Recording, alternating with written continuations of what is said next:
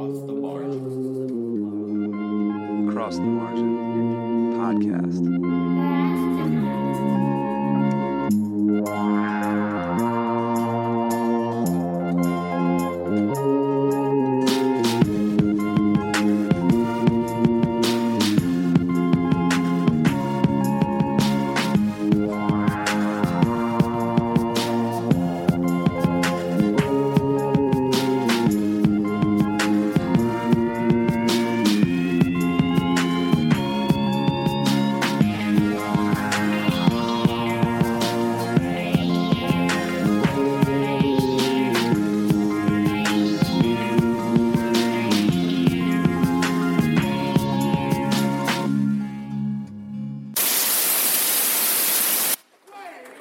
Well, your coach should have ran with some better ringers. The mob went from a handful of heavy hitters to randoms and second stringers. Your camp has how many members? There's plenty in the crowd. They want to be the yard bullies, so they'll put anybody down. While the Doc Mob president pretends that you're friends, but he ain't present at your battle, no one ever attends. Little homie representing only benefits them. With your rep, I'd be resenting where those benefits end. You playing the wrong game, that relationship's all strained. Mook and Rex got along, famous before fame. Did numbers before the dot. They making some large gains, added money after the dot, so they paying them small change. They purchase you for cheap. Ain't no earnings you could keep. Just deserve what you deserve. Don't be concerned with what they eat. That's the sermon that they preach. They was certain you was meek, because the serpent only preys on a person who is weak. Like your tattoo artist when he's working on your piece. Made you take it on the chin, then turn the other cheek. You observe without a peek, had a word without a tweet. Under Doc Mob's ring, use a bird without a beak.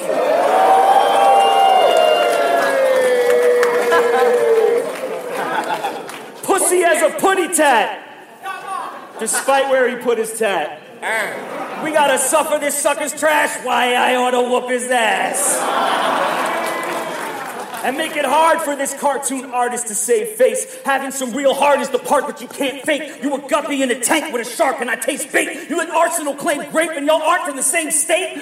Let alone your neighborhood or your street. Day, the tookie that's weak. I could walk in the shoes of the Brooklyn elite, but there's a difference between Bigfoot and defeat. All that I need's a rhyme book and a beat, and I'm cooking with heat. I'll butcher this beef. Dog, this cat food, type of pussy I eat. On the reel, you fishing and catch a hook in your cheek. I'm the medicine man when you look to get leaked. An NY in front of Quill will put him to sleep.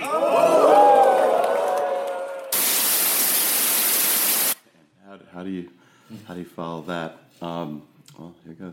Welcome to Across the Margin, the podcast, where we take you beyond the margin, behind the scenes, and deeper into the story. I have with me today, as always, my co-host Chris Thompson. How you feeling, Chris? Not bad, Mike. Really excited to be here today. Yeah, me too, man. I'm pumped. So what you just heard there as an introduction to this podcast was the lyrical stylings of Aaron Solomon, better known in the hip-hop and battle rap community as Iron Solomon. For those not in the know, Iron Solomon is a wordsmith. He's one of the sharpest and most clever writers and lyricists in the history of battle rap. It is not going too far to call Iron a legend in his own time. He is a craftsman who builds with words, and his impact is such that he has helped transition the sport and art of battle rap to where it is today. We are absolutely honored to speak with him today. That's right, Mike. And as you know, we like to say over here at Across the Margin that there are stories to be found everywhere. It's an idea that we like to promote and celebrate with all the writers and wordsmiths who contribute to the magazine. But it's also a fact that there are numerous ways to tell stories out there, not just through the written word. From slam poets to songwriters and novelists to stand-up comedians, the ways to convey stories are numerous. And that's what we are featuring here today on our latest podcast. Everyone's got a story to tell, but they also have their own unique ways in which they choose to tell them. So we're going to be talking with Iron Solomon, an artist and rapper who is not only a storyteller, but who uses a unique brand of art to convey his stories, and that's the art of battle rap. For many, this is going to act as an introduction to the underground phenomenon that is battle rap. And because Chris and I are still learning the ins and outs, we too are looking forward to gain some perspective into the techniques, format, and eccentric figures that make battle rap so intriguing. But while not diehards, we have been enamored with the craft for some time, and we have done our research enough to go inside baseball, so to speak, to discuss some of Iron Solomon's most impactful moments. Battles that not only define him and his decade-plus career, but battle rap as it is today. Across the Margin is a home for writers and wordsmiths. And today, we have for you one of the best. So, Chris, you ready? Yeah, I'm ready. Where's Iron? Iron has invited us to his home. So awesome. Let's pack up here and head over. Let's do it, man. I'm psyched. Let's go. Let's go. But thank you, man. Yeah, for sure. Thrilled to be here, especially thanks for having us to your house. Yeah, definitely. This I appreciate this that. is wild. So Definitely. Soon to be X-House. X-House, I know. So everyone, do I call you Iron? Can I call you like? Yeah, whatever you want. Is Aaron? Solomon. Yeah, Aaron. So Aaron is my first name, and Solomon is my middle name. Okay. Yeah, What's your last name? Merkin. Okay. You were known as AM Boogie. Yeah. What, Unfortunately. yeah. So you're like, that's not gonna work, or So that came about like. I used to write graffiti, and my initials are AM, and so it's like the least creative tag. But I used to write it AYEM, so there's like some creativity. Yeah, like spelled out phonetically. And then I went to the end of the week open mic, and which is a group that I'm now affiliated with, and that's still going. Yeah, so that's the longest running weekly open mic in New York. Okay, where's it held right now? They actually just moved. They were at the Pyramid, which is where we met. Cool. But now I'm not sure. They just moved, and like in the midst of us moving, I'm not sure where they've landed. Yeah. But so I went to open mic, and I was just like, AM, like this. It's not enough. It's like just 2 letters, and I was like, in the moment, was like AM Boogie, like fuck it, It was like. I was always into. I was probably wearing like a brass name belt. You know what I mean? Like I was always into like nostalgia, and there was an element of the like boogie down production that But now, very quickly it became. I was like, I've made a huge mistake. Yeah, it's not as powerful. And like even though AM was part of my name, and I had so many other names that are all like equally terrible. It was always weird for me to have a name that was like just totally made up, you know. So after that, I was like, should I just be Aaron Solomon? And then I was actually hanging out with my boy Andrew Figment, and we were talking about it, and super high, and this girl that we were with that I only met her that one time was like. I was like, should it be Aaron Solomon or blah, blah, blah? And she was like, I like Iron or Iron or something. And I was like, shut up. Like, what are you talking about? I don't know you. Yeah. And then like a month or two later, I was like, okay, that actually kind of works because it's so similar to my name. Mm-hmm. And I felt like Aaron and Solomon are 2 really powerful names, like the Aaron being Moses' brother. Mm-hmm. I'm not religious, but I'm into the like narratives, you know, and the symbolism of Aaron being Moses' brother who spoke to the people because Moses had a lisp. So he was like the conduit for a message and able to deliver a message that didn't necessarily come from him, but he was the one who was able to communicate it to the people. And then Solomon being a king who was known for being like of the people and wise and just. And then that my grandfather's name was Solomon. So I was like, wow, that makes complete sense. Yeah. So it was like, why am I running away? Why am I like making shit up to be somebody else? Of course, you want like a superhero name in hip hop, or even not in hip hop. People change their names, but so I felt like I wanted like, why am I running away from these names that have so much significance and represent not just like something I want to be as a person, but that ability to communicate a message is like who I want to be as a rapper. That it's not always about my story that I'm telling, but a story that I'm telling. And so let me just use my own name. But then the Iron and Aaron are like so similar. It was a little bit of superhero involved, but it was still me. Also bigger than you. Exactly. At the same time. Exactly. I mean, the Iron brings with it a lot of like visual, like power to it too. It's like it's unbreakable. It's strong. So it sort of like can be like. It's better than AM Boogie. It's better than AM Boogie. Yeah, and that exactly that feeling of Iron and Iron Mike Tyson and like just you want to dress for the job that you want. Exactly. Yeah. It's very meta. Very meta. You know. Yeah. So I don't know what you know about Across the Margin, but you know, we kind of consider ourselves a home for a lot of poets, a lot of writers, a lot of people who try and create different stuff. So talking to a lyricist and a musician and performer like you is kind of like right in our wheelhouse. So awesome. Another reason why we're pumped to be here. But I think a lot of our listeners don't know a lot about battle rap, might not know, you know, the ins and outs, and there's no way we can cover that all. Like all Sure, the leagues. right. I mean, it's once complex. You start peeling that onion, it's crazy. Yeah, more so than ever. Yeah, it's you gotta, you know, these kids are in it, die hard. I mean, Yeah, it's nerdy, totally. It's fun. It's fantastic. It's like wrestling, or it's like any like cult subgenre Absolutely. thing where there's like, it's even like the Yankee. You know, I have friends that are into baseball as much for the story of the clubhouse and the history and the narrative. Like the you know, statistics. Right, It's exactly. the same thing. You could talk Yeah. about a match in 07, a match Totally, in 11, yeah. and like that's the yeah. fun of it. And too. like, it even down to the like, well, a home run wasn't as long back then. You know what I mean? Like, so the cultural element of, well, this guy was undefeated here, and Yeah. but you know the way they were rhyming back then was different, and you know the sports supplements. You know, there's definitely so much parallel there of Yeah. the like the context over time and the evolution of the storylines and all. Yeah, Yeah. so that's another And- this, yeah, that- next podcast. Next We'll have podcast, that. we'll do the whole breakdown Yeah. of it, and it just. We'll have people listen to it on 1.5 times. Exactly. We Yeah. were talking earlier how you can listen to a podcast fast to like knock them out, Yeah. but yeah, I mean it just and like it's like an art form and a sport. I mean, and then if you watch these matches, it's like boxing with the rounds, but like it's boxing with words. I mean, how do you not get behind that? It's Yeah. I mean, it's amazing. I think that's what we're drawn to, you know? Yeah. Like the word battles, the yeah. witty Yeah. lyricism and like just the cleverness. But I think by talking to you a little bit and getting to know you a little more, we'll be able to learn a little bit more about battle rap too. So we can Sure. kind of do both. But let's start from the bottom. Like, where are you from? I'm from New York, from the Upper West Side, Yeah. 93rd Street and West End Avenue. Okay.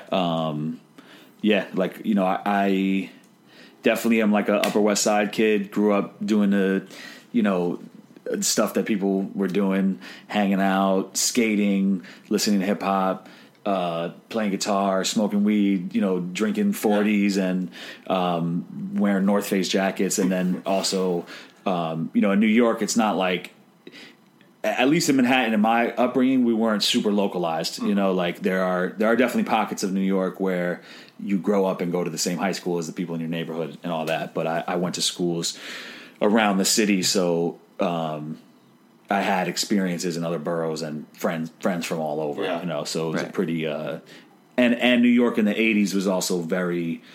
New York was always a patchwork, but it was you know, crack epidemic, crime. The neighborhoods were way more integrated, and and even though the Upper West Side, you know, where we lived, we definitely were middle class, upper middle class, in a really nice building, but it was a fringe neighborhood when we moved in. Yeah. You know what I mean? Like, there's a doorman in the building, but there's our crack deals going on up the block. You know, so it was a very interesting time to grow up in New York, and probably not so dissimilar from a lot of parts of Brooklyn now, where it's like you have just these different kind of cultural paths that are intersecting. Kind of merging together. Yeah. So I mean, coming into hip hop was very natural from where you lived, and Yeah, and my dad, as we were talking about, my dad is a musician, and my mom's a musician too. they're both musicians. In what way? Yeah, so my mom is a singer. She sings. Like can sing like opera and like jazz, and That's amazing. And she plays the flute. She hasn't played the flute in probably decades, but she was a flautist. Nice. And I love that word. she actually was in the music business though. Like, her career was in the music business.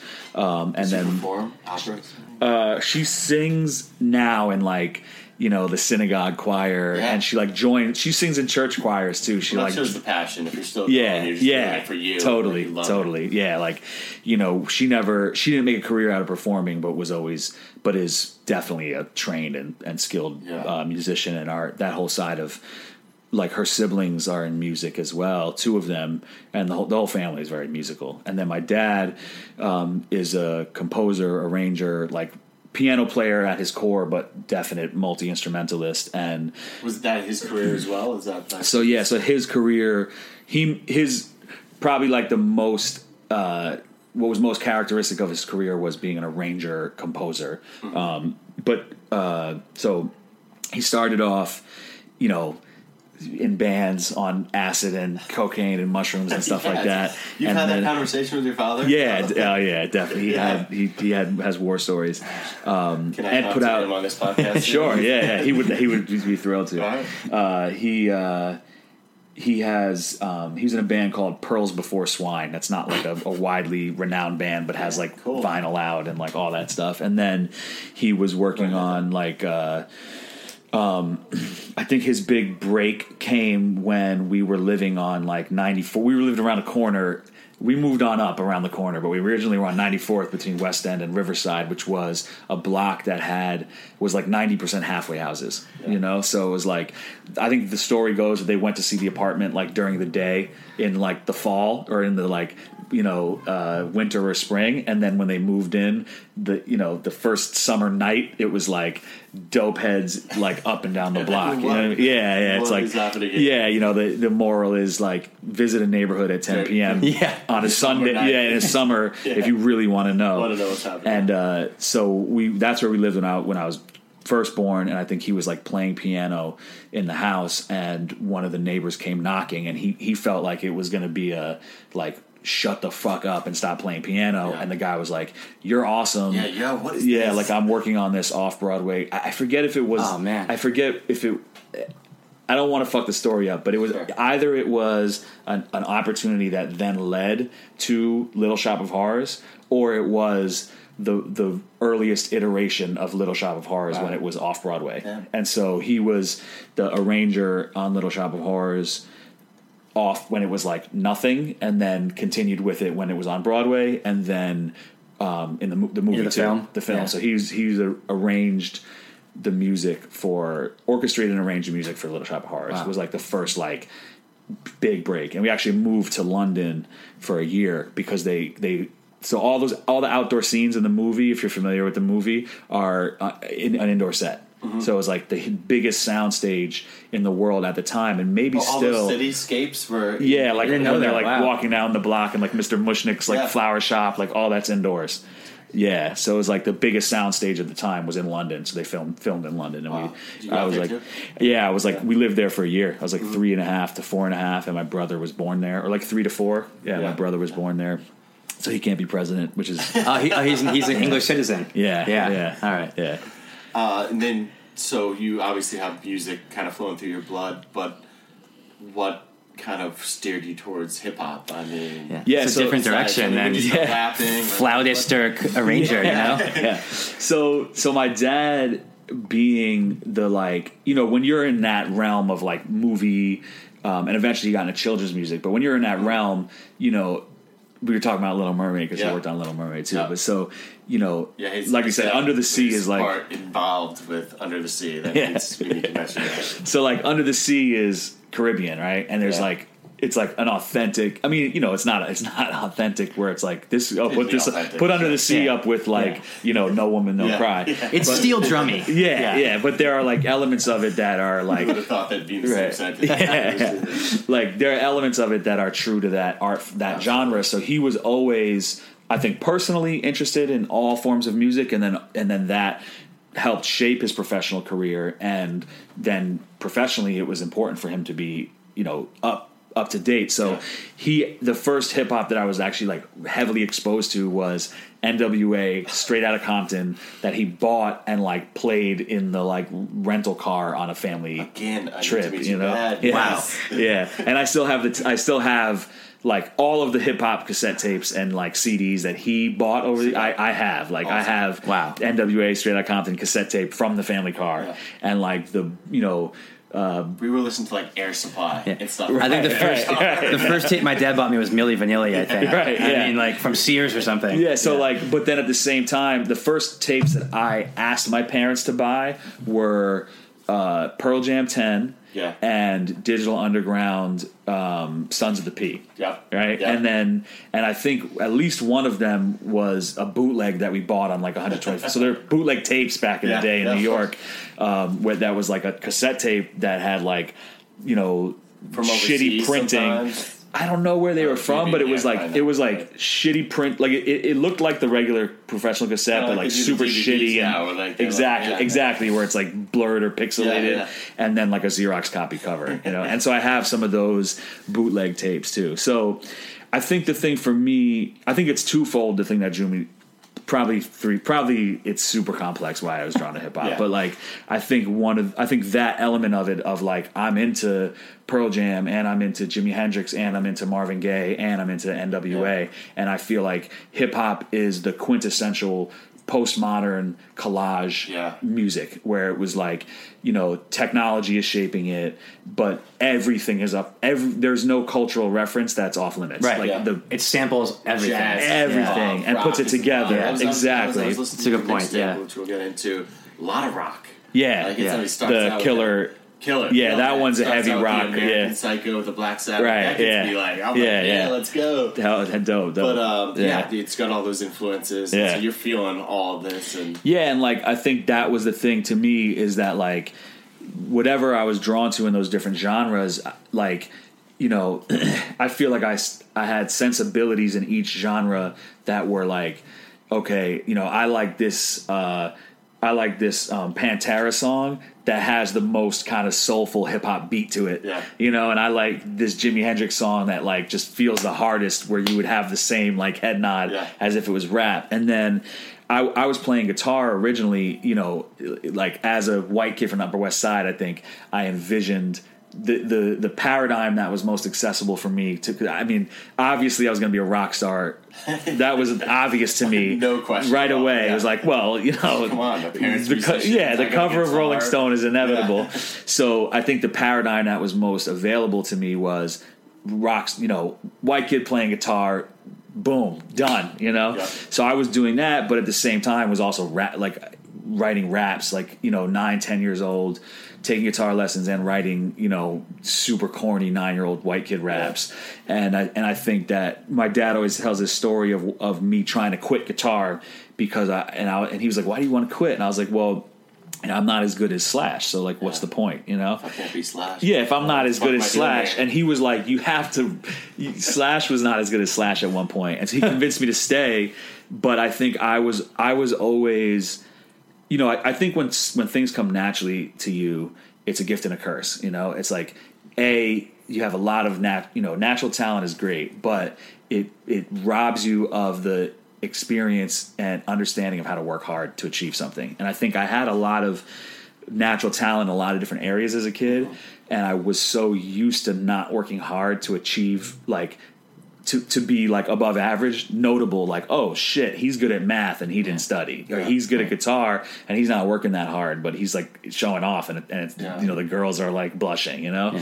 And so I think that made me, like, I think hip hop in a lot of ways, even though it's like there is like such a deep study and technical thing that goes into it, there also is a bit of it's just an easier entry point, you know, like to really be a world-class guitar player, like you do have to really study for years, you know, and like to be a world-class rapper, I'm not at all downplaying what it takes to become that, you know, like obviously like Jay-Z, Slash, like they are certainly in the same category and are equally rare. But I think Jay-Z's, the entry point into hip hop has fewer like technical study requirements, just down to the point, you know, where you can just use your voice exactly, instead of not even needing the guitar, and exactly the bottom ground of it. Yeah. So I think that entry point of like, oh, I don't have to study and memorize. I can literally just listen to this music and experience life and write rhymes, and that's how I'll do this instead of having to like memorize scales and like learn. It's more theory. natural. Right? Yeah, exactly. It's funner. Yeah, exactly. Right. And then I think, you know, just the it's cool. Hip hop is fucking cool. Like, and like that attitude and that swagger in the 90s, you know, just growing up, that was the coolest shit. It was intoxicating, you know. And then I think also just being like, you know, my house was very loving and supportive, but there was also a lot of dysfunction and fighting and like and anger too. And I think that one of the things that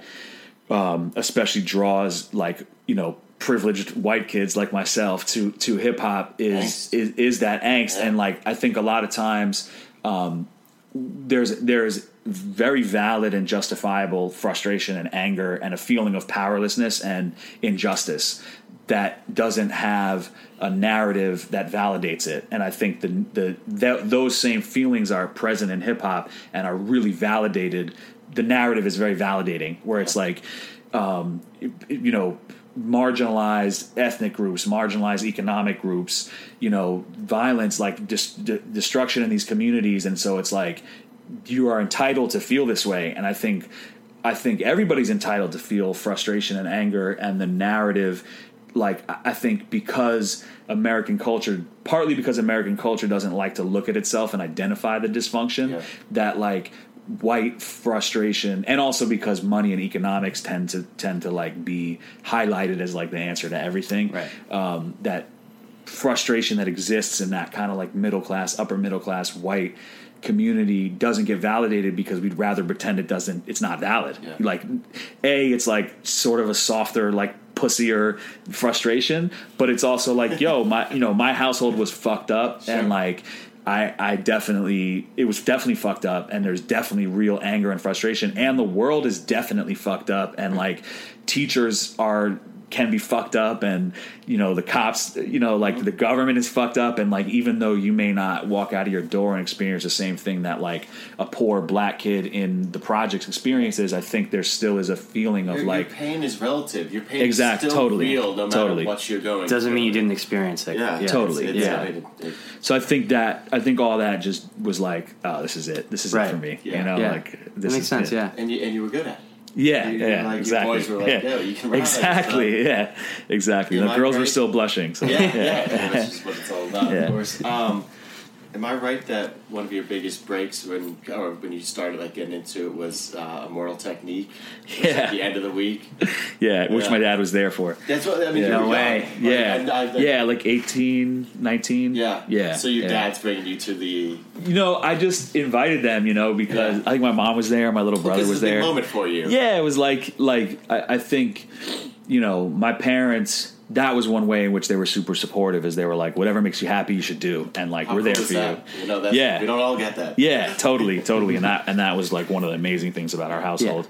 My mom would be like, "You're going where?" What? Wait, it's dangerous down there. So that was at the end of the week. So that was the end of the week, and it was an event that they do called the MC Challenge, which is not a battle at all. Yeah, it's ciphers and like it's like a exactly contest. Yeah, different categories. And you get, each round is a different like hoop that you have to jump through, but is it 1-on-1 like you were going? No, it's like 5-6 people, and everybody gets points in each round, and in the end they say, here's who's first, second, and third. There's some very well-known judges that a lot of those. Right? Yeah. I mean, it's like their roster of who's been in the challenge, and then who's judged is always like, and who's performed at the venue is like a who's who. I mean, it's like, and Immortal Technique was like the guy at that point. Yeah, he was. That's when he was like on the tear and had won all Rocksteady battles and all these battles, and was just the favorited to win. And the judges that night gave it to me first and him second. Then the crowd, like, he got fired. He got angry. He was pissed. And like there's video of it. I'll share a link to it because it's a must see. It's really So they end of the week is like not anti-battle necessarily, but alternative to battle, where it's like let's have a competition structure that can show that your well-rounded abilities as an MC, and that's not necessarily just like attacking each other. One of the judges of the MC that was announcing it didn't even want to do the battle. No, Big Zoo. Yeah, he's like, we don't do this shit. This is corny. That has never happened. Yeah. Like, that moment is a crazy moment because, like, only because the energy in the building was, like, so heavy in that direction did they do that. But, like, they would never again with that. Yeah. Like, that's totally the antithesis of what that event is about. So it was, like, this weird alignment of the stars. And I also was like, I'm dead, Like, I was like... Oh, were you nervous? Oh, my God. Yeah. I was like, I was so happy that I won. And I wasn't even thinking about it. Like, I beat Immortal Technique. It was like, yo, this is a great event. I won. Peace. Pew. when they were like, all right, we're going to do a battle, I was like, fuck, man. Like, Wow, it doesn't come now off I'm in like second that. place. Yeah, I was yeah. like, it definitely in my head was like, it's over. You know, this I guy. think his he's the anger guy. when it got to him, like Definitely, he looked yeah. bad. And you he's had looking some at lines in me, your pocket, right? too. Yeah. And that's the thing is, I had been like, you know, I'd been battling before that, but like, you know, the battle scene in New York was vibrant, and then it kind of died. When and you so were it was battling, yeah, backpedal like a little bit. You were battling before. yeah, so like when I was like 15, 16, 17, like in high school, I was going to like bragging rights, you know, going to these battles, and that's where I battled Jin the first time. Yeah. Was like we were probably both 16 or 17, you know? It's been a couple times. I think. Yeah, We'll get into it a little bit, yeah. yeah. And so You guys friends? we are, yeah. Cool. Yeah, we actually recently reconnected in a super positive way, and he's like, yeah, definitely friends. Cool. Yeah, so like I hadn't been battling. I'd been making music and stuff, and so but I still had the like lines in the pocket or the like 5 mics. yeah, exactly. That's hilarious. So I was, you know, I'm glad it went the way that it did. Yeah. No, that must have been thrilling. I mean, Yeah. that must have, you know, fueled some of your fire. I mean, Totally. that was like, Totally. I'm in Yeah. this. Yeah. Totally. Next big moment I know of yours was late night. It was after Scribble Jam. Thesaurus. Yeah. Was that a Scribble Jam? It was after Am I wrong? Spin the Mic. Oh, It Spin was the like Mic. this company, Jump Off TV, that was like popping for like 2 or 3 years. They were like one of the go-to leagues, and they did this event, Spin the Mic, where they literally have like the MCs in a circle, and they like spin the mic, and that like spin the determines bottle, yeah. that determines what the mat like. They have a thing, like a structure that they spin, and whoever the mic lands So you have on. no idea Yeah. who you're going to be going up Yeah. against. So I wasn't in it. Interesting. Yeah. But But- this was afterwards. This was afterwards. Yeah, exactly. You Thesaurus. seemed a little bit more prepared. Than Yeah, so Thesaurus. that has come up a lot recently in I love. I mean, Yeah. it's because I love him. yeah, no, he's amazing. He's an Yeah. absolute, like, he's amazing. Yeah, so that's come up in a couple of interviews recently where he feels like Taco, I you like can hear it. I like Behind oh the yeah, song. this is Taco. Vicious vicious Shih Tzu. Yeah. That he feels like I hoodwinked him maybe. Yeah. He still feels that way. I don't know. I haven't Yeah. spoken to him. We'll speak about it next time I see him. Okay, But sure. you know, so in New York, like, you know, even in the 90s when people are like, oh, golden age, you know, battling, you would have those lines in your pocket, you know? That you wouldn't, if you showed up and just rapped a whole verse, people would be like, oh man, that's a whole verse, you know? But That was very much looked down on. Like, That it was definitely yes, looked down on, yeah. But The preparation beforehand. like Yeah. but freestyle was but what like, it was mostly. Yeah, but you saying something that was obviously about, you know, okay, now I'm obviously talking about Chris, like I'm obviously talking about you. Mm-hmm. But then I go into these 4 bars that I use kind of at every battle because I don't have anything, and then that gives me the momentum to launch back into something spontaneous. That was all the gumbo of freestyle, and like all of the, you know, you watch battles of Eminem from Scribble Jam, and he has these 4-bar and 8-bar couplets that he peppers throughout the freestyle, you know, and he's not going in there with a 16-bar verse or whatever, but he's doing this, you know. If you turn my facial tissue to, you know, everybody in this place will miss you. I'll let the razor split you till they have to staple stitch you. And everybody in this place will miss you if you turn my facial tissue to a racial issue. And like he said that, you know, that era is not on camera in general. And if it is on camera, there's no internet. And if there is an internet, there's no you can't get away YouTube. with anything Yeah. these days. Yeah. So then it was like, Yeah. yo, I have 5 different 4-bar lines and like 5 2-bar punchlines that if I get into a jam, I could throw these out. I can throw these out, Right. and then I'm good. Yeah. And that was the way people were doing it, Right. You know, and Right. and so So it's kind of like a hybrid, a mix of like Exactly. freestyling and like stuff in your pocket, right? exactly, yeah. And so at that time, like that's what I was doing, and I think that the more that you exercise that muscle, and the longer the lead time gets before you know you're going to battle somebody, the more you just like start I can't help. crafting. Yeah, it's like Yeah, I can't help myself. Yeah, right? it's like I'm just thinking of shit, Yeah. man. Like I know, like this guy's like it went from like I show up and I don't know who I'm battling, and there's 16 of us or 32 of us, and we have to battle each other till someone gets the top. To there's this one-on-one fight that I have in a week, like, and you know who it is, and you know his name, and you know where he's from. Well, I mean, and, I you think know? it's a shame in some ways that being prepared was looked down on, because that's wrong, because it's better Right. if people are prepared. There's better Sure. lines. It comes up. And I like- think that's where we're at now. You That's know, is I think exactly. that like You had a lot to do with that, though. You were always coming completely Yeah. prepared, and just like I don't know, from everything I hear from some of my friends that are like really into this, that you were a big part in pulling that together. And yeah, thanks, man. That's good to hear. Yeah. I feel that way. I mean, I feel like if you're coming like all prepped to these things, like if other people aren't, they're just gonna get torn down. I mean, yeah. I think that I at that point mastered that gumbo thing where like, you know, like there are times where I watch and I know which is like, ooh, I remember that I had thought of that line before, and I know that happened like as I was saying it. But I can watch and I can be like, you can't tell the difference here. Like this feels like 32 bars, but I just that was the zone I was in. Do that. It's so seamless. Yeah, it's and like I remember having my freestyle. Because I also was like going to hanging out with my friends and doing shit that was 100% spontaneous, where I'm like, you know, bitching about finals and talking about smoking blunts and I fucked this chick and whatever it is, and all that would be totally spontaneous. And I remember at the time just being so exercised in it that when I would, you know, the right amount of weed and the right amount of alcohol and the right amount of my friends around and the right amount of girls around, and like being in that perfect zone and literally like saying rhymes as they were happening, and then also simultaneously having this thought process where I was writing the next 4 bars, and like literally, and then also having this third thought process that was like, holy shit, this is happening, you know, and literally being like, as I'm saying, okay, I've thought of the next 2 bars, so I just have to say them, and while I'm saying them, I'm thinking of the next shit too, and then another part of me is up here, you know, in the amazing. clouds, you're like working on like 5 or 6 different yeah, levels. Yeah. Your brain's crazy like that. You know, I think I'm really drawn to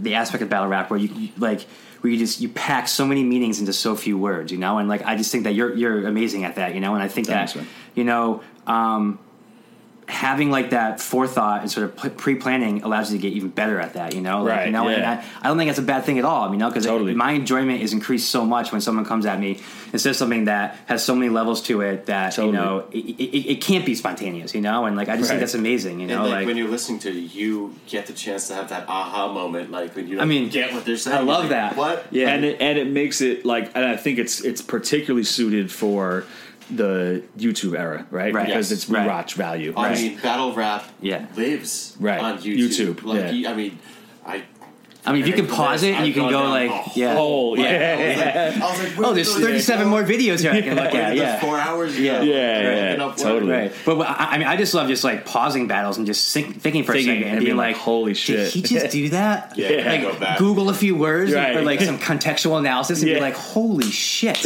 Like that's like so deep, you know? Like I love that stuff, you know? Totally. Yeah, me too. You know? That's what does it for me these days. Yeah. And, that's great. Yeah, I mean, just I was looking at the next battle that I think that was big for you was Jin, like we were talking about. I think it was 2007.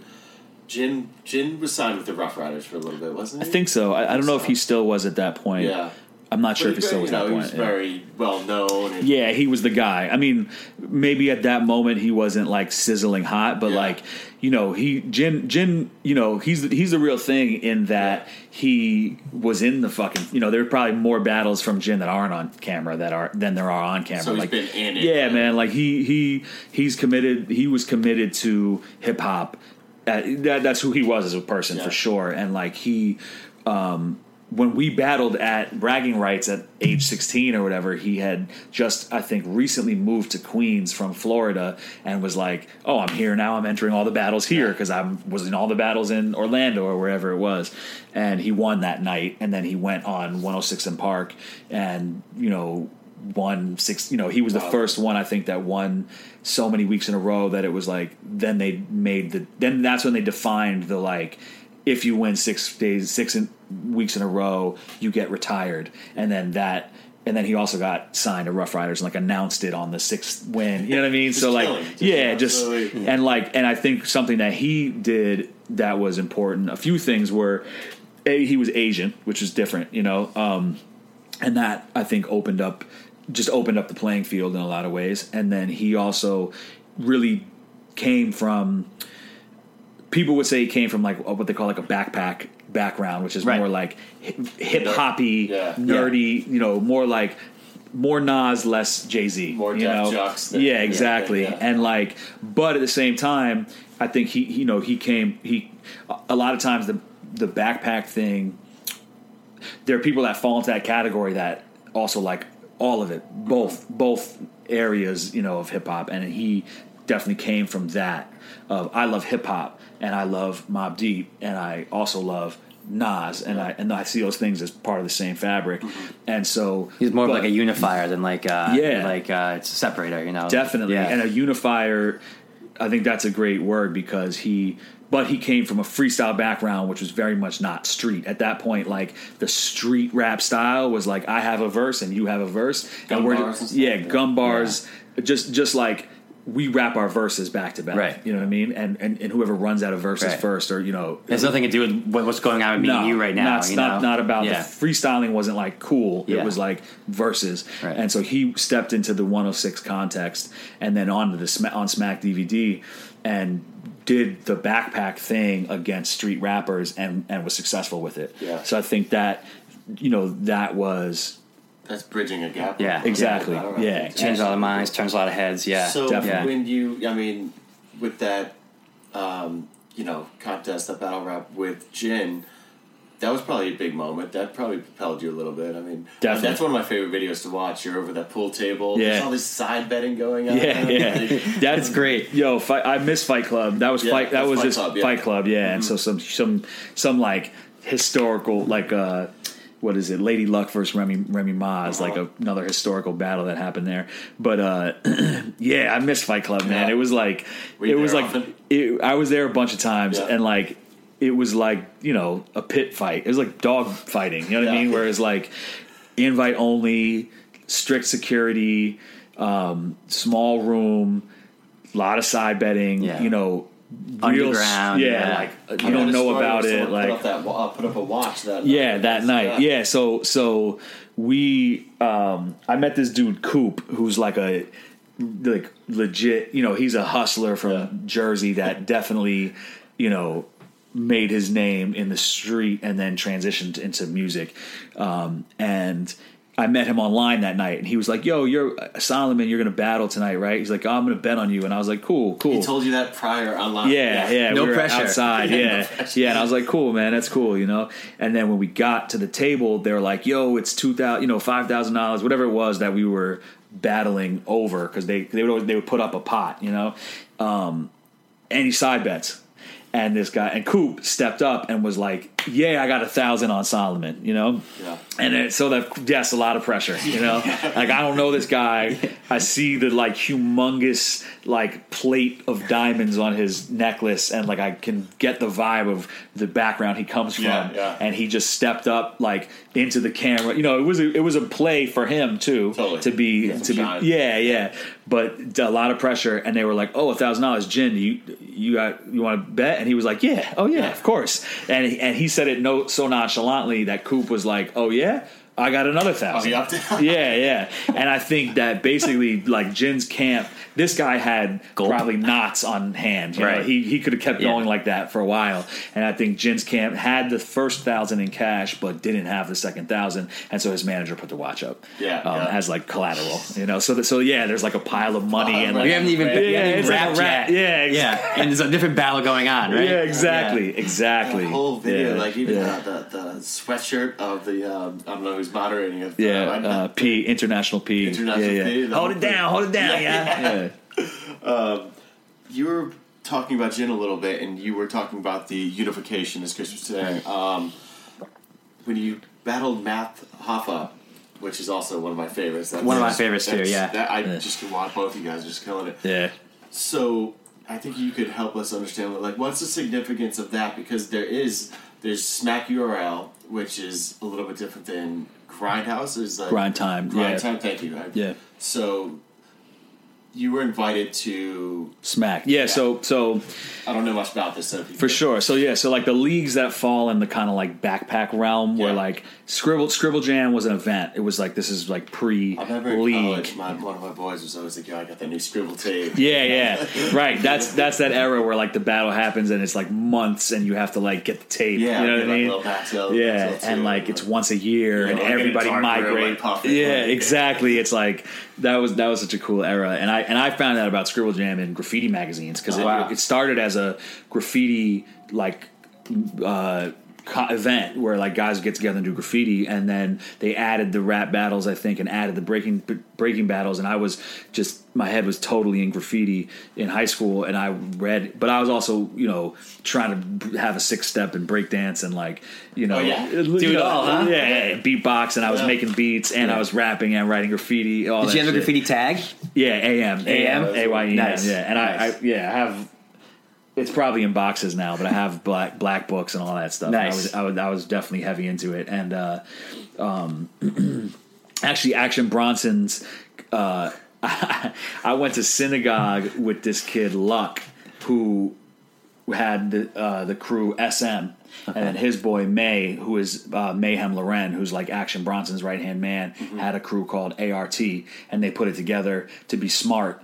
And Smart Crew is like, I don't really have anything to do with making them what they are now, but I was part of Smart Crew like when it was a baby and not significant yet, and now Smart Crew is like legendary graffiti crew that Action Bronson is from, and Mayhem Loren. We didn't know each other growing up. I've connected with him and, you know, talked about our mutual friends, but I don't really know him like that. But Mayhem Loren, who's his right hand man, like I used to go out to Queens and go bombing with him and stuff like that, you know. So it's just funny how that shit comes full circle. But yeah, I found out about Scribble Jam in a graffiti magazine. So yeah, sorry, that's super sidetracked. No, so backpack, but wherever it takes us both. So yeah, backpack leagues were like Grind Time, Scribble Jam. Even jump off's kind of backpacky. Now King of the Dot kind of occupies that space, though it's more both, like, more balanced, much more balanced. Absolutely. And so at the time, you know, something that I feel like I brought to the game, similar to Jin, was that, you know, I was, you know, came in second place at Scribble Jam, went to you know, these battles no one knows about now, like Brainstorm in Seattle and Battle for Midwest Supremacy in like Kentucky, and doing all these like tournament freestyle backpack battles, and then coming to New York and doing these one-on-one street battles, and then being in Fight Club. And then getting invited to Smack DVD, and I think that was a cool moment for you, wasn't it? Yeah, because like Smack, I grew up watching Smack. You know what I mean? Like it definitely was one of the quintessential like pillars of battle rap, and so I got this call from, I think it was from Eric Beasley, who's like who runs it with Smack. Business guy, I think. He was working for labels. I don't think he works for the labels anymore now. I think he's just all Smack URL. But until like only a couple years ago, he was like a label, like A&R, you know, in the music industry, and then involved with Smack in a business way.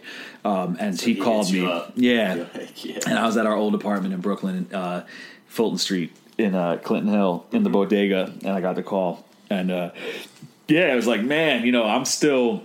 As much as I always had this like arrogant entitlement of like, I am the best, I'm going to be on Rolling Stone, like I am Slash, I'm just not as good as him yet. There's still humbling moments. Yeah, no, I still have this feeling of like, I'm also just this fucking like white kid from the Upper West Side, like that grew up as a like geeked out fan of Smack DVD, and now I'm going to be on it. Like, whoa, you know? Yeah. And so that was crazy. And I think that battle was really, you know, I think that moment in time was really significant because aside from Jin, it was like the second time that someone that didn't come from a street background was on Smack DVD. Yeah, right. And I didn't know Jin was there. I that kind of helps legitimize like the style, you know. Like, I mean, totally. It's like, you know, like suddenly people start to notice that, right? This exactly. works, and those worlds needed to combine. And for me, that was always an agenda, and it was always because I remember it even as a kid, even when I was like before I had any traction or notoriety. identifying that, like, yo, I listen to Company Flow and I listen to Jay-Z, and I'm one of the only kids, even in my group of friends, that's on this shit where, like, I listen to all of it. And though, you know, at the time, like, those people were supposed to be enemies, you know, like, you listen to Jay-Z, I don't like, even understand that separation. Like, both of those were my tape deck. Like, no, totally. And, like, so for me, it was like, Smack DVD is so dope. I would never be like, this shit's whack. It's written, it's street. And then I also would never be like, oh, this shit's backpack and freestyle. It's corny. It was always like, man, all this shit is just so dope and exciting and hip hop to me. And so I always wanted to. I never would see Smack DVD and be like, oh, I can't compete in that environment, or I don't want to compete in that environment because it's in this lane. It just, you know, I grew up with dudes like that, street dudes. I grew up with super wealthy kids and kids that were from the projects, and like all this shit was around me. So there would never be a time that I would not want to participate in something that I was attracted to. Why would you want to be closing doors? You know? Like, I mean, opportunities everywhere, you know? Like, exactly. So I think that moment, you know, the Jin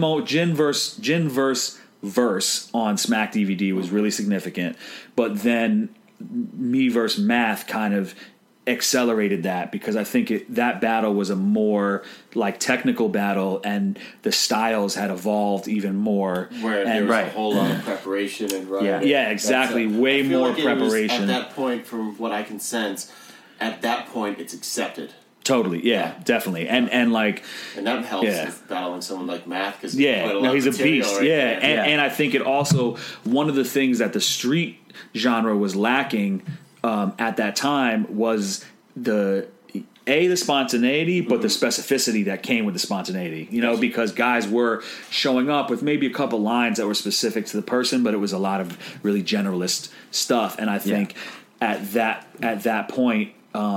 I think Serious Jones versus Mook also on Smack DVD was pretty pointed at each other, but I think that me versus Math was like, we were only talking about each other. Yeah, it was pure. You know? I mean, it was like, this is for you. I'm looking right at you. Yeah. And it got personal fast too. You know, I mean, which is great. Yeah. And she was there. Yeah. Were you there? Yeah. She was ready to. I'll have to watch that again and look for you. Yeah, she was ready to. You know, Math is. You were part of Iron's crew. Yeah. Nice. She Math.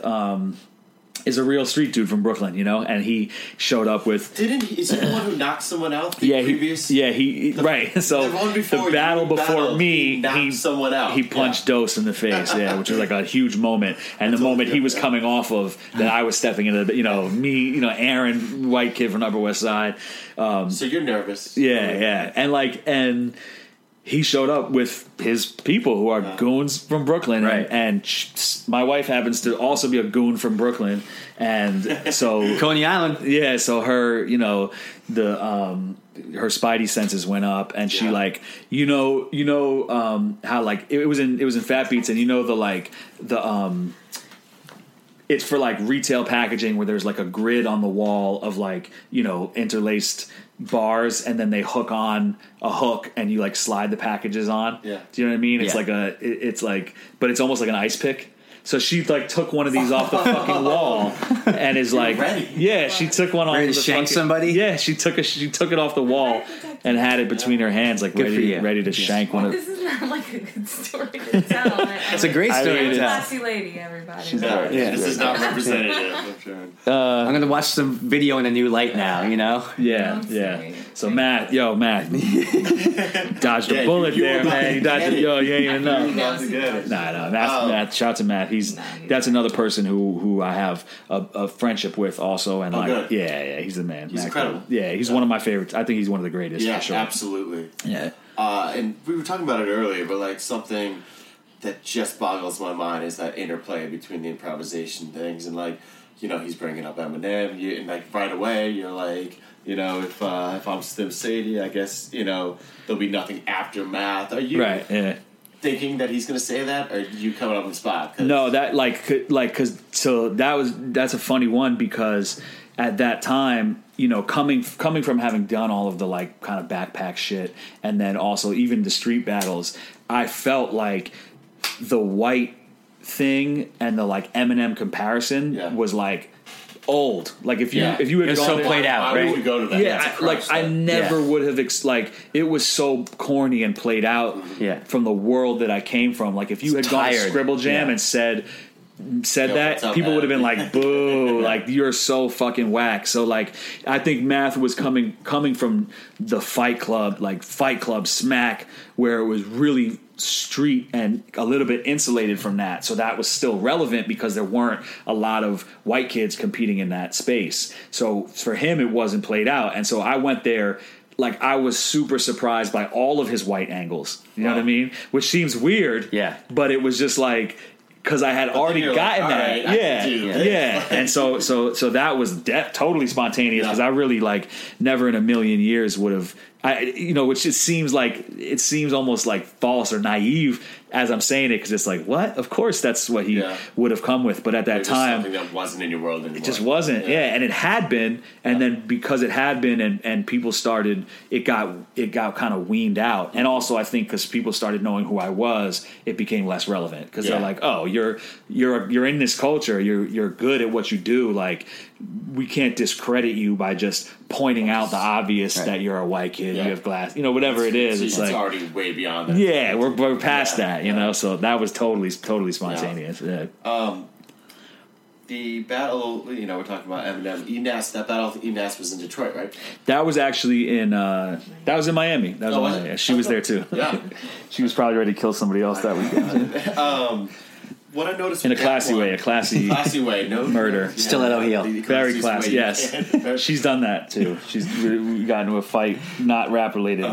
We got into a fight with some kid that was like being disrespectful to one of my friend's girlfriends, and she had her heel in her hand. The same way that she had the shank from the record store. I turned around after things cooled off, and she was like huffing and puffing with one of her heels in her hand, like ready. I guess you know what that next is? Stab is kind of your move. The next stab. But that's love. That is. It is. Love. Yeah. But I noticed with that, I don't know if this is the case with a lot of battle rappers, but there's a lot of like the return of Iron Solomon. Yeah. Like, this is Iron Solomon's return. Yeah. Is it? I mean, you're obviously probably chasing a music career at the same time. So you're not going to look funny for some reason. But like.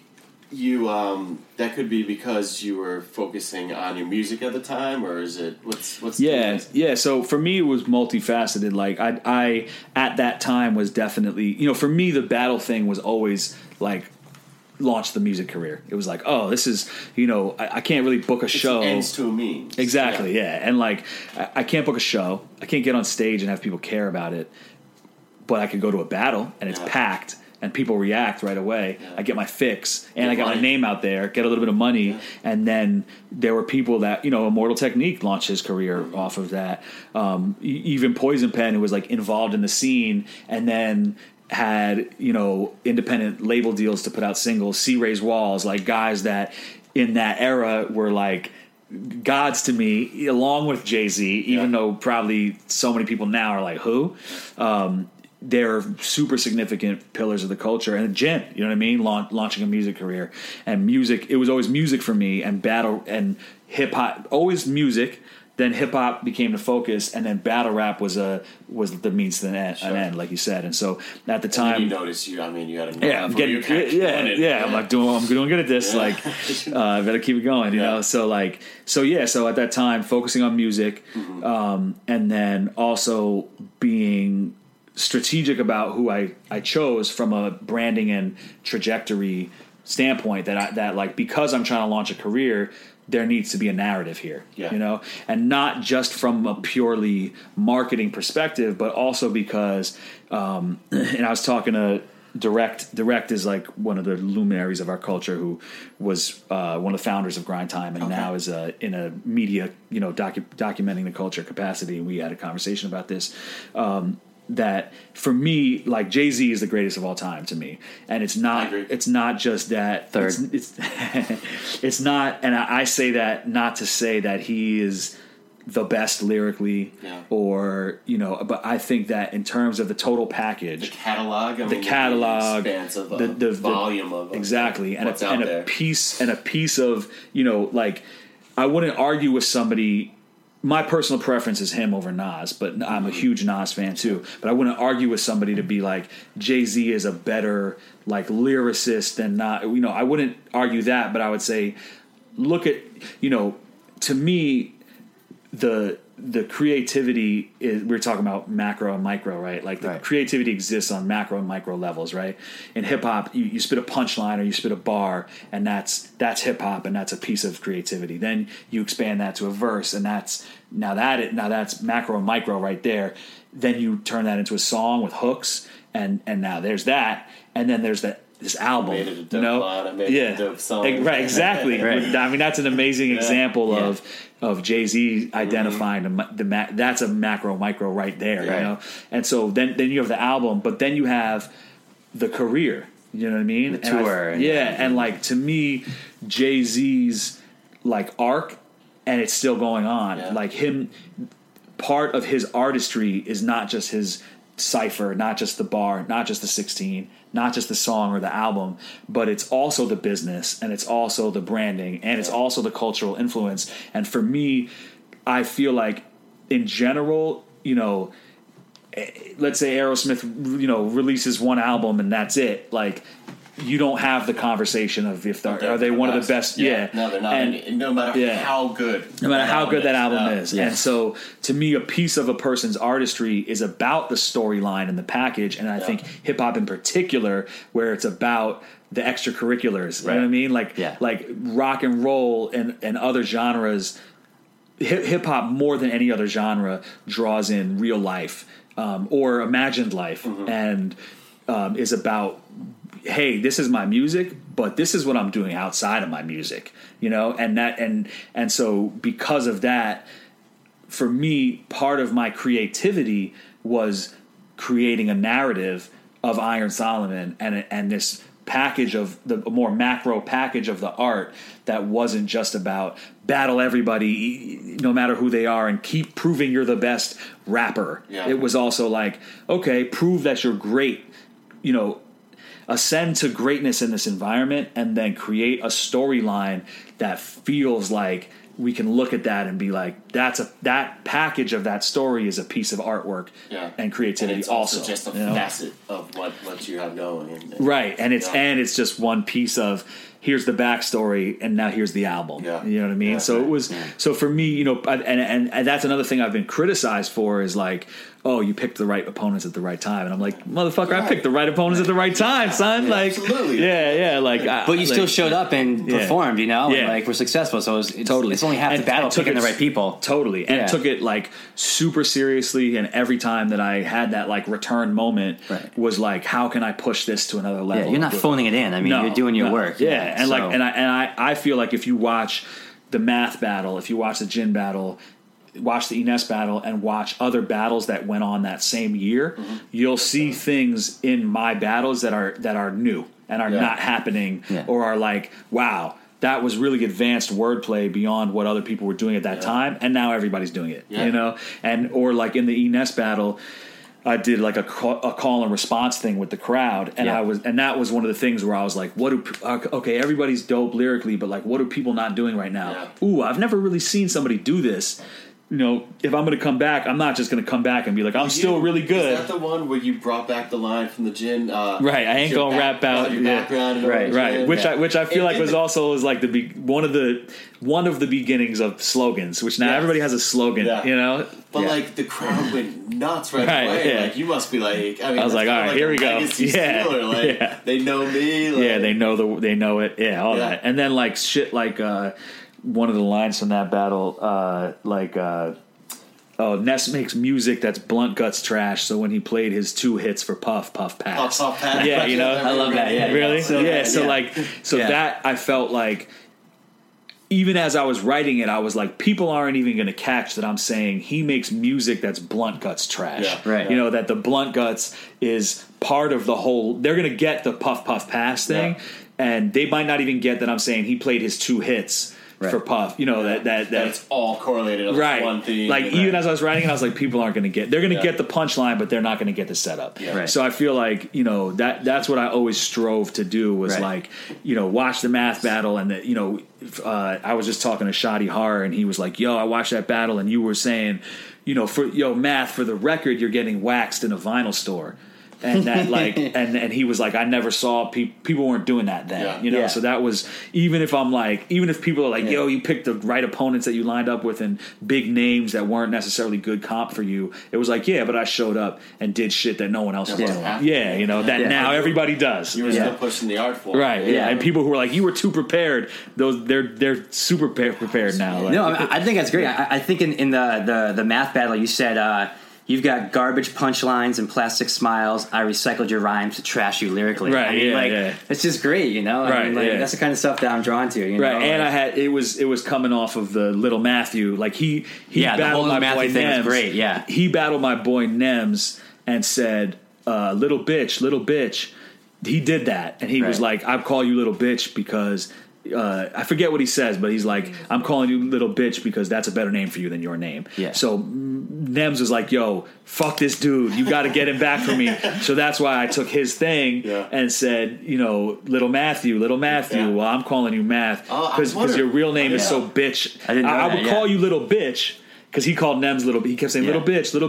So I would call, I'm calling you little Matthew. I would call you little bitch, but your real name's so bitch I don't have to. What's the line? Recycle? You got garbage punchlines and plastic similes. Right. So I recycled your rhymes to trash you lyrically. Yeah, exactly. So it was like, so there's all those. So then all the garbage, recycle, trash you. Yeah. That layer, and then also the referencing his other battle that he did against my boy. So yeah. So you had your boys back. Yeah. Exactly. Yeah. And that's the great stuff. I mean, like. The inside jokes are peppered in there that not everyone may get. Totally. And that stuff's great too. Like the more you get into it, the deeper you go, the more you know, the more you enjoy it. Yeah. Right. Because you get what's going on, and it becomes addictive. Yeah, definitely. And you get into the soap opera because it's like... Yeah, it's like a soap opera, like WWE. It is, big time. It's like, where's that reference come from? I gotta find out why he's doing that. And I think that's a gift and a curse too, because it's like, when I started getting, as I'm getting back into it now, when I started getting back into it, I hadn't been watching, and I would watch battles and be like, what the fuck are they talking about? Like, I'm one of the guys. Like, I'm supposed to be able to pick this shit up. But if you didn't see, if you don't know who's if fucking you sleep who, on it, you're out, and you don't know right? who's in this crew, and you don't know about this guy choked in this battle, and now he's saying something.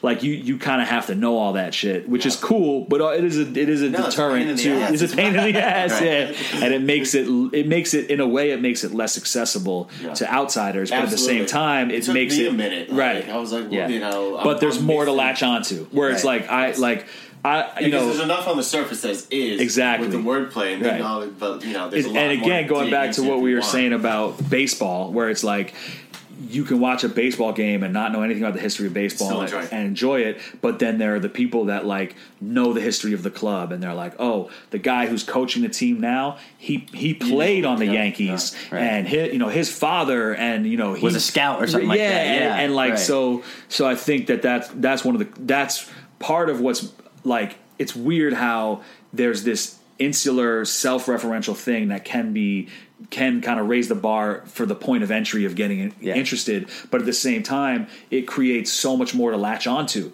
The way that the ball club narratives give people more to latch onto with baseball, it's like it draws you in deeper. Like I can watch. You can watch baseball and enjoy it. No way I'm going to be caught up on the decades of history just by watching a game. But the people who are and want to dig into it, there's so much to dig into. Probably getting off a little bit more. Exactly. You're like, and I think hip hop has always had that kind of like, you think about graffiti and wild style when graffiti was on the trains, and then people are like, you know what?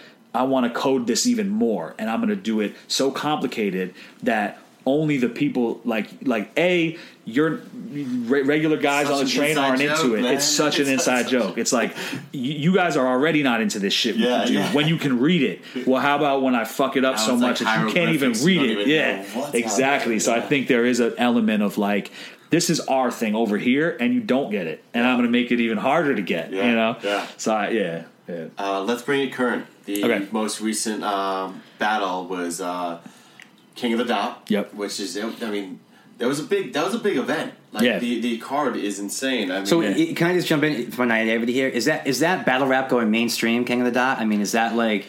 I mean, you have like the Underground League, but like King of the Dot is like it's a pay-per-view thing, right? I mean, like so they stream a bunch of those. They do. Yeah. Okay. So King of the Dot. And so Smack DVD evolved into URL, Ultimate Rap League. And so they call it Smack, call it URL. Okay. And Smack and King of the Dot are the two like biggest pillars of battle rap. I think Smack might have more viewership and a little more, and it has more of a like rap industry support. Okay. But King of the Dot, like, you know, Scribble Jam, Grind Time, Jump Off, all of the more hip-hoppy backpack leagues, you know, have kind of culminated into King of the Dot. And also King of the Dot, they have all the, you know, 75% of the guys that battle on Smack also battle on King of the Dot. Okay, all right. So they have much more of an open playing field and a diversity of performers, and a very clean brand. You know, the people that are involved are like real professionals of Kyle Gray, Avocado, who's like director of all visual content. He comes from and I hope I'm not giving out too much information on him, but he comes from a movie background. Like he'll be filming the battles and editing and doing the motion graphics. Yeah, it seems real glossy and slick and stuff like that, you know? So that's why I ask, you know? If you go to see any big budget action movie in the theaters, look for his name. Okay. Because he does compositing and graphics for like... He's the Michael Bay of battle rap. Michael Bay of battle rap. I got to tell him that. Because he like, I'm trying to think of, you know, Fast and Furious, Avengers, you know, these types of movies. Yeah. He's in the graphics credits. Okay. You know what I mean? Okay. So it's a... Yeah, I'm sorry to interrupt your question there, Mike. I just I need to know that as well. Yeah, man. That's awesome. Thanks. Yeah, no, he's the man. Kyle Gray is the man, and has played. I think he's somewhat sung hero, but also probably unsung hero in terms of elevating the visual of battle and they rap. put together like a big thing. It felt big. I mean, that was like the card. You know, Bender versus Soul, Source Definition. That immaculate Paste. Wow. That's awesome. And then You and Daylight. Yeah. And Disaster Dumbfounded was another one of those. Yes, it was, yeah. Chris, I don't know if you know about Daylight. I was trying to tell you a little bit about this, but he is a very unique person to say the least. He has performed homosexual charades, attempted to defecate on stage. True. I think that was just last He year. wore a shirt covered in mirrors when he battled you. Yeah. He took a nap on stage, I guess, first math. Yep. He's rubbed his scrotum sweat on someone's face. He's removed all his clothing on stage, and he is dressed like a slave and a Ku Klux Klan member. So you're going in, and his face is tattooed like Spawn. Yes. It's funny that you can go through that whole list and not mention that, and it's still like, by the way, his face is tattooed like Spawn. Antics. Antics. But like, so you're going in, are you thinking like, what's going to happen here? Yes and no. So I chose. But you chose him, right? Yeah, I chose. Is that how it works? Yeah. I worked in this situation. Yeah, he was the person that I wanted to come back. Why? So when I heard about him, like I just hated him from the hearing that list. You're like, what? Like fuck. It's not pure. I was like, fuck this. Like none of this sounds like battle rap. No, and I was like, and I mean, you know, the knife wielding wife can tell you, like, I was like, see, that's why I'm not involved anymore, because if there's a chance that people would call for me to battle somebody that does shit like this, like I don't even want to be put in that category, you know. But that was obviously snap judgment, you know. Right. And then I started watching his battles, and I was like, damn, like this dude is fucking lyrical. Like he is one of the best at the like super coded double entendre and says shit that is like ridiculous. And I also, you know, I'm a studier of culture, and I feel like, you know, he comes from Grape Street in Watts in LA, which is like Grape Street Crip is like one of the renowned Crip subsets, and he's from like the project building where they started.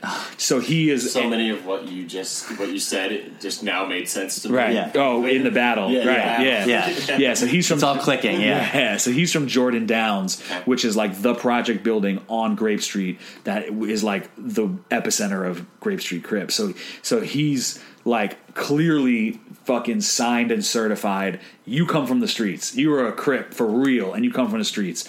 And so for me, watching him and seeing how intelligent and strategic he clearly was, it was like, yo, all of these dudes are in battles trying to convince you that they have guns and they are violent and whatever it is. This guy is clearly from that background, no questions, and most people would accidentally, homophobia is so rampant in hip-hop, and not just homophobia, but the rigidity of the identity paradigms of who you can be as a person, right? You can be this type of package and wear these clothes, and that's who you are, and it can be pretty rigid. It's loosening up. I was going to say it's changing. It's loosening up. Kanye, Pharrell, even Lil Wayne, Danny Brown, Frank Ocean. Yeah. There are the palette of who you can be is expanding and becoming a little more flexible, which is awesome. Chance is awesome, and like. So for me, it was like, people who are not gay would say, oh, put the mic to your mouth and be like, pause, get your AO, like, no homo, like, because put the mic to your mouth is like a accidental euphemism for you sucking dick and being gay somehow. So which I get, I participate in that line of comedy too, but he's going out there and saying, yeah, I'd fuck Puffy. I mean, it's Puffy. Of course I'd have sex with Puffy, and he's saying that to get attention. But I also feel like, what I felt like I identified in him was that he's just freeing himself from the restrictions of the hip hop paradigm and being like just powerful, so powerful and so impressive and so liberating and so cool to be like, dude, like he's unhindered. He's not gay, like, and that's funny, and he got a lot of attention, and like people take it seriously where they're like, yo, I would never say I would, and it's like really like. Him saying that doesn't change anything about who he is at all. It doesn't make him gay. Yeah. And even if he was gay, then he's gay. And there's nothing wrong with that. Right. So, like, on so many levels, we're just, I respected that. And I was like, that's really fucking cool. Yeah. And I like that. Now, the things that initially made me be like, I hate this guy, made me be like, I love this guy. You had to look deeper. Yeah. Totally. Uncover the layers of what he's doing. Yeah. And then I also was, like, watching his battles and being like, this shit's incredible. Like, the level of wordplay is stuff that I felt like I was doing that people weren't getting, and that now he's doing and everybody's getting. So you thought it was a perfect match. I thought it was a perfect match. Yeah, both of you guys were bringing, trying to come up to a certain totally level of that, and I felt like the thing with the Mook, like my last battle before that against Mook, which went like horribly for me, was like partly because there was such a narrative. There was like this wrestler narrative of like, I identify with Mook as a street guy, and I don't like Solomon because I think he's corny, and there's that element of why the battle was just kind of a shitty battle, because people are like, fuck this guy, I like this guy. And everyone showed up with their prejudgments. And exactly. And I feel like Daylight is polarizing, but he also is unifying in that he's just pushed past that. Yeah. Like, the dude tried to take a shit on stage, and next time people still showed up to see him. I mean, he keeps people guessing. He's difficult to categorize, So I felt like it was such a weird and interesting matchup that it was the matchup that I felt like had the least potential for narrative to ruin it. Right. Because I think if I had gone against Disaster or Pat's, if I had gone against any of the other people in the who are like at the top of the King of the Dot realm, it would have been like, oh, Solomon went over there to smack and lost, and now he's going to come over here. Fuck him for doing that. I want Disaster to kill him. Yeah. Or I'm glad he's back. Fuck Disaster. I want Solomon to kill him. Or Pat Stay or Ilmac. Whoever it would have been, I think there would have been. We're still dealing with narrative. Mm-hmm. And I wanted to just like have a moment that was a great moment without I hope he kills him and ruins his career. I'm just gonna jump in here a second. No, in the post-battle interview, if I could jump ahead here to the end of it, you did an interview with Chris Mitchell, and you said that in coming back to World Domination 5, you wanted to be the most comfortable in your skin. You wanted to be more comfortable in your skin than ever before. Yeah. So this kind of sounds like what you're alluding to. Like, if you strip away all that sort of prejudice, you know, and it's just you and Daylight battling, you can just be the most comfortable because there's no narrative to get in the way. Right? Exactly. That's great. Yeah. It's like and like that, you know. That is part of why I stepped away from just music in general, was because, like, you know, we're all ego and sensitivity, and like I definitely like take personally shit. You reach it on the internet, or like you see something go wrong, and it's like it'll fuck up your day. You know what I mean? And like, I don't want to ever feel that way. I want to be able to read something horrible someone says and be like, whatever. That's their opinion. I try not to read comments about. Totally. It's hard, man. Like. And so I wanted to come back and be like, you know what? Like, I've always been myself, but I've been also brand and image conscious, and I just don't want to care. I want to just come back and get back to a point of, you know, I'm not really pursuing a music career now. I can just root into the battle rap and have fun with that. And I felt like the best bars you can. Exactly. Right. And I felt like Daylight would show up with the same intention. He definitely doesn't want to kill me. He wants to have a great moment that helps catapult his career and is a classic that can be like, wow, that was a dope moment that Daylight was a part of. And I called him too. You know, everybody does this, like, call someone out in a battle, or like my manager calls Smack and Smack calls his manager, and now we're going to battle, and we have spoken and been at events together, but we never communicate about the fact that we're battling. It's like silly. And I was just like, got his phone number from Nems, my boy Nems, who Math called Little Bitch. Who's not a little bitch. He's from Coney Island, you know, just Nems if you're listening. So I got Daylight's phone number from Nems, and I hit him up and was like, let me just communicate with this guy directly. And I said to him everything I said to you guys about, like, hey, this is what I think you're doing. I think you're making commentary on the rigidity of the paradigms, and you're breaking out of that, and I think that's awesome. And he was like, thank you. Exactly. You get it. Yeah. I mean, I thought the battle was all about, you know, good rhymes, good vibes, and respect. That's what it seemed like to me. You know, like, it was like a celebration. Right. Which was so awesome. Right. Each other exactly. It's like, yo, when I was like so happy that part where he starts dancing with you. Right. Like I was happy to see him cooking too. You know, like when he's dissing me, it was just like, I'm like, yes, he's doing so good, you know? Yeah. And so after that phone call, it just further solidified it for me, where I was like, you know, this dude does these antics and people look at him a certain way, but I think he deserves to be in the top realm. It would be cool for me to help facilitate that. I think it'll be a really interesting matchup that people won't expect. You know, there's all the time in the world to go for the guys that everybody thinks I should go against. You know, like, let's just have some fun and do something cool. And I was confident for that reason. I know that he identifies that his antics have overshadowed his lyricism, but he really takes his lyricism seriously. And I knew I was confident beforehand, and then was even more confident after speaking to him that he was going to take me and the moment and the opportunity seriously enough to not do fucking antics. Yeah. But he still showed up with mirrors on his shirt. Showed up with mirrors. Yeah, that's acceptable. Yeah. But that was great though, because you rappers like I'm battling myself though, you know. So you had some fun. You had some fun with that too. How much before did you see the mirror costume? That was totally spontaneous. Yeah, like we flipped the coin. You can't even tell. Yes. And I hope that people see that and then go back to the stuff that they're like, man, he wrote all that shit, and can be like, all right, maybe he didn't write all that shit. Yeah, like, because literally, I mean, his wife or his girl is really cool too, and we were hanging out. Like, we were, you know, my wife Sharon got along with her really well, and you know, he's in a sweatshirt and a fitted the whole weekend, and like a camera on that. Right, for real.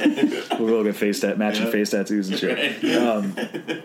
Yeah, so like, I just saw it when he came out, and we did the coin toss, and I won, and the default is to be like, you go first. Yeah, you went first. Yeah, and I chose him to go first at first. Oh, okay. And then I was like, fuck, like, he's got this mirror shit. I should say something. He's probably got something to say about that. Yeah. I should say something about take away the steam. Yeah, and just to have, like, this is an opportunity. There's so much here. There's so much material here. How could you not, right? Yeah, it would be a waste for me not to say something. And then also Bishop Brigante, who's one of the hosts, has this slogan. Yeah, like, he has this slogan, take that fucking mirror down now, bitch. And like, I didn't know this before, but I guess a mirror. Again, I was dying to know what he's talking about. Yeah. So like, I don't know. I learned this after the battle that I guess a mirror is when someone posts a bootleg of the official video. And so his take that mirror down is being like, yo, like, take down your pirated version of what we're posting, which I never got. I was always like, and Bishop is my boy. Like I go way back with Bishop, and I just didn't. Calls a pirated. Yeah, it's like a mirror. That's totally a mirror. Yeah, it's like a reflection. It's a reflection of his quality, his product. Yeah. So me being like, oh shit, Bishop is here, and that's his slogan, and he's wearing that, and so then I was like, yo, Day, organic.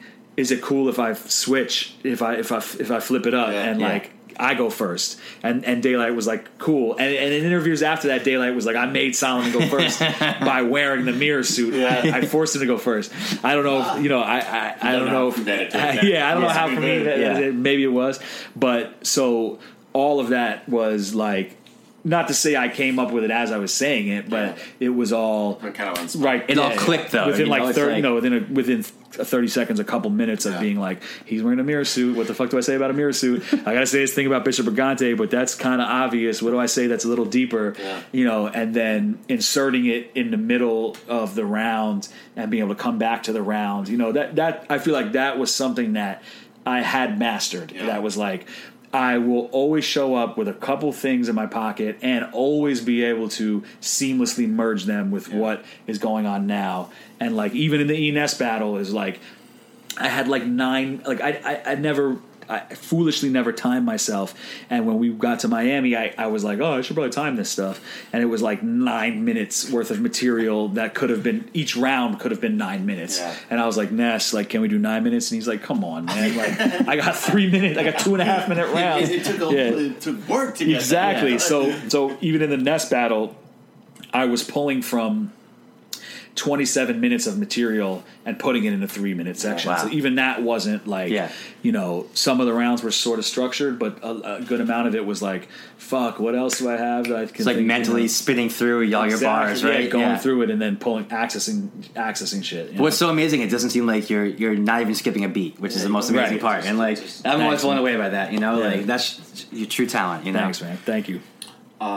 So what's next? You're signed to do a couple more with King of the Dot? Yeah. I actually want to do like a lot more now. Yeah, you're in. Great. I'm in. I can sense I can see the smile on your face right now. It's great. No, I like, I think for so long I fought the idea of like, you're a battle rapper, because there is a lot of stigma with that, and I really didn't. And you wanted to be a musician. So, you are a musician. Yeah, exactly. Your new mixtape Killer is awesome. Thank you. Like I said that earlier, and I want to say it again. Yeah, thanks, man. Yeah, that was always what I wanted. Was that, and so the battle rap took over and overshadowed that, but I'm just at a point in my life where, like, I'm 33. I'm not going to be a new father. Yeah, I'm a new father. Yeah. Like I have different priorities, and I have acceptance of, when you're a kid, you're like, oh, anything is possible, and I can be this thing, and this is who I'm going to be. Like, I'm never going to be an astronaut. Yeah, right. Yeah, exactly. I'm not going to be now. Like, and that's real. And the relationship I had with music became unhealthy because of, I would go on music blogs and be like, this guy's getting love, man. Like, fuck these dudes. Like, fuck this blog. Fuck that dude. Instead of being like, whoa, Chance the Rapper is awesome. I would be like, who the fuck is Chance the Rapper? And that was like, ugh, this feels shitty. It's unhealthy. It's not healthy. It's not fun. Like, I don't want to have that relationship with music. And so dark energy. Yeah, it's whack, man. And like, and like, it doesn't make for. It is also a shitty recipe for an artist to be successful, because how can you be creative in that environment? How can you be creative? Yeah. And how can you get on camera and be yourself and have people drawn in by your, I think, Kanye West, Chance the Rapper, Kendrick Lamar, these are guys who you're drawn in by their freedom. And even people that'll be like, Kanye's jeans are too tight. It's like they still are partly drawn to him because he doesn't give a fuck. Yeah, that's a great bar right there. Yeah, bars. Yeah. So like I just, now that I'm like, you know what, man, like all I ever wanted with my, like, even with the mixtape, like, there's layers to the mixtape of, certain songs, like the next song starts with the words that the last song ended with. Yeah. There's like layers, like all of my music, you know, on my album Monster, like there's a melody that gets used in one song that gets reused in another song, and it's referential to that song because of the content is overlapping. And like, so I always wanted people to care about the detail, and just that's what I want. And in battle rap, people fucking care about what I'm saying, and will break it down. Matters, yeah. So like, instead of me being like, well, no, care about my music, because, you know, with that stuff, I'm like producing and playing guitar and like making the beats and like, you know, almost everything. I mean, I'm involved. Like I'm involved. So like, I want people to be like, whoa, listen to how Solomon, listen to that snare he chose. The same way that they're like, listen to how he said puff puff pass.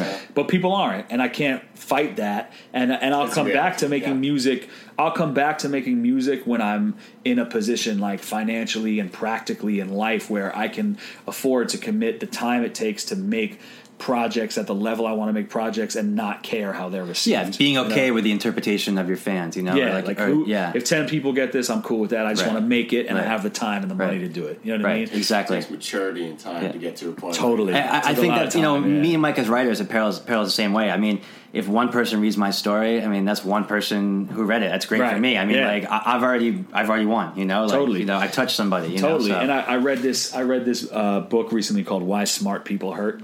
That it's a great title. Yeah, it sounds like if there's battle rap fans are listening, it's pussiest title. Why Smart People Hurt.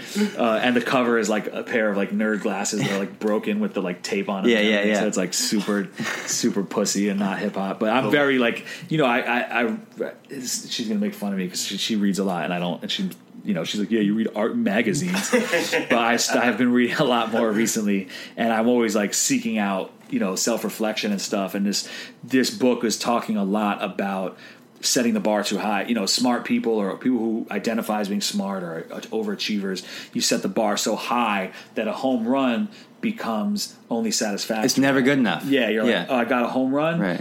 All is okay in the world, but I'm not even excited. Right. And this guy is saying, like, you need to be able to be happy with, be open to the home run happening and be ready to receive that and be like, fuck, dude, I just hit a home run. It's beautiful. But you also need to be able to be like, man, I just stepped up to the plate. And that might not be, you know, that a home run might be 100, right? And stepping up to the plate might be 6. Right. But 6 adds up to 100 eventually. And like, do you really want to trade 0? Like, because you didn't get 100, you want 6? You want 0? You stayed in bed. Take 6. You know what I mean? Right, exactly. So from part of what I took from that is like, just, I need to find the pleasure and the joy in just creating it and be open to it being received in a way that's like, holy shit, people love my shit. But to work on being like, yo, I made this and that's fucking awesome. Or I tried to make something. That's awesome. I made something. That's awesome. It's good. Right. You know, that's all, you know. And now we're getting close. Enhance the art too. That type of freedom, that type of attitude. Yeah. Totally. It's like, it just feels. I think even karmically that just feels great. You know, like on a much higher level. You know, totally. You can't overthink how everything's getting received. It'll mess you up. Exactly. Create the best thing you can, and it tends to taint the process. And again, with those artists, you know, Kanye West, I mean, I think he's definitely thinking a lot about how it's being received, but I think the driving force is like, what do I want to fucking hear? Yeah. What should radio sound like to me? You know, I should be able to rap about Jesus on the radio. Yeah. You know, I should be able to make this weird fucking art rock, you know, porn album that should be on the radio. Yeah. You know, not like, well, are they going to put this on the radio? Are they going to like it? Yeah, it's like, no, like, man, fuck you. You're going to like this. Brave and fun at the same time. Exactly. Cool. Yeah. So that's where I'm trying to get, and I'm a lot closer there. Good. And I think it's making for better. It's all about shit. Believing in yourself, you know, and not letting anybody else control your artistic endeavors, you know? Yeah, and it also gives me the room to prioritize my wife and my child and my family and myself, you know, because during that time that I was pursuing music, it was like I was fucking broke. I didn't have any time because I was the studio was like, my God, it was like, if I don't finish the song, like, what do you mean we had dinner plans? Like, the song isn't done. You crazy? Like, and go on vacation. Like, what? That's like 3 days I could be making music, and I can't afford it. You know what I mean? Totally. So like, I'm not participating in my own life in a lot of ways. You know, like I'm not hanging out with my friends. I'm not being a good partner to my woman. I'm not, you know, I wouldn't be able to be a good father to my son. Like, so I think it just was, just being an old man, growing into like that maturity. Accepting you know? that you're a dope battle rapper, and that's something you should get in. You know, right? Exactly, because you are. You're a dope battle rapper, right? Like how that was the other thing was like, what man? Like motherfuckers, tens of thousands of people care about this shit, and they're willing to pay me money to do this. Like, what the fuck am I doing sitting on the bench because I'm not Jay-Z, because I'm not Slash. It goes back, it goes back to the 8-year-old Aaron being like, Dad, I quit guitar because I'm not Slash, you know. And it's like, why am I sitting on the bench when like there are people who really care about me, care about what I have to say, care about what I'm creating, what I'm contributing to the culture, and want to fucking pay me a lot of money to do it? Like, Like what? Pay you to do what you love? Yeah, I mean, like isn't that everybody's dream? Totally, and that is like a triple and not a home run. You know what I mean? But it's like I was so caught up in the home run, and triples are fucking great. Base hits are great. You know, you might drive in a run every now and then when you get those. I'll take a walk. You know, like let's bulk. Hey, I'm on base, baby. Exactly. So like we're really this baseball metaphor. Oh man, it's baseball season. You know, baseball's good for Mets. Mets are in the air. Right? Yeah, exactly. Yeah. So cool. And I mean, the good news for all your fans and battle rap in general, you're gonna be out there. Yeah, thank you.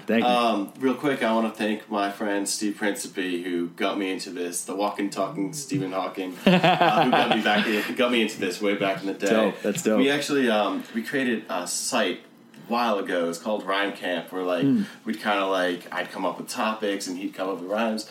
You showed up on the site one day and we're like, yo, that's dope. I don't know how you found it. Really? But Steve called me and he's like, yo, and this is like 5 or 6 years ago. Crazy. But you made my boy's day that awesome. day. So Steve, right? Steve. What's up, Steve? Yeah. Thank you, man. You just made his day again. Yeah, good. I'm glad, man. Thank you. I appreciate it. But we can't thank you guys. Oh wait, no. Steve wanted me to ask. He wants to see you rematch Thesaurus. That's been in the air. That should be in the air. I want to see that too. So I am open to that, but it's not on my priority list. Yeah. Only because there's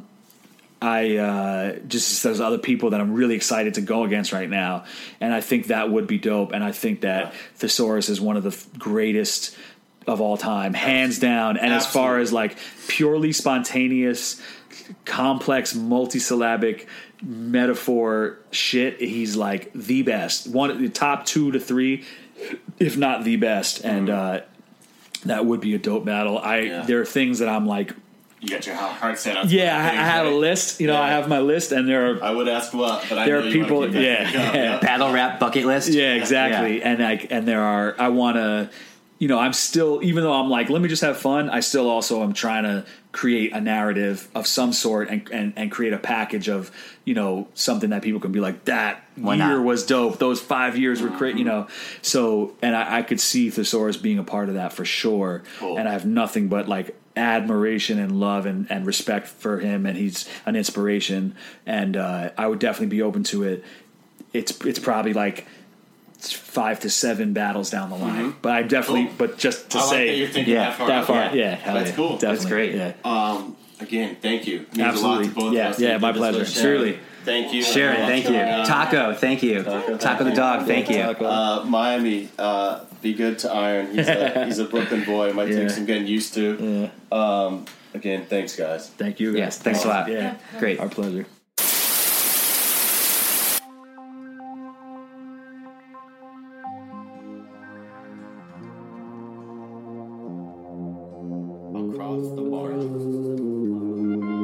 Across the Margin podcast.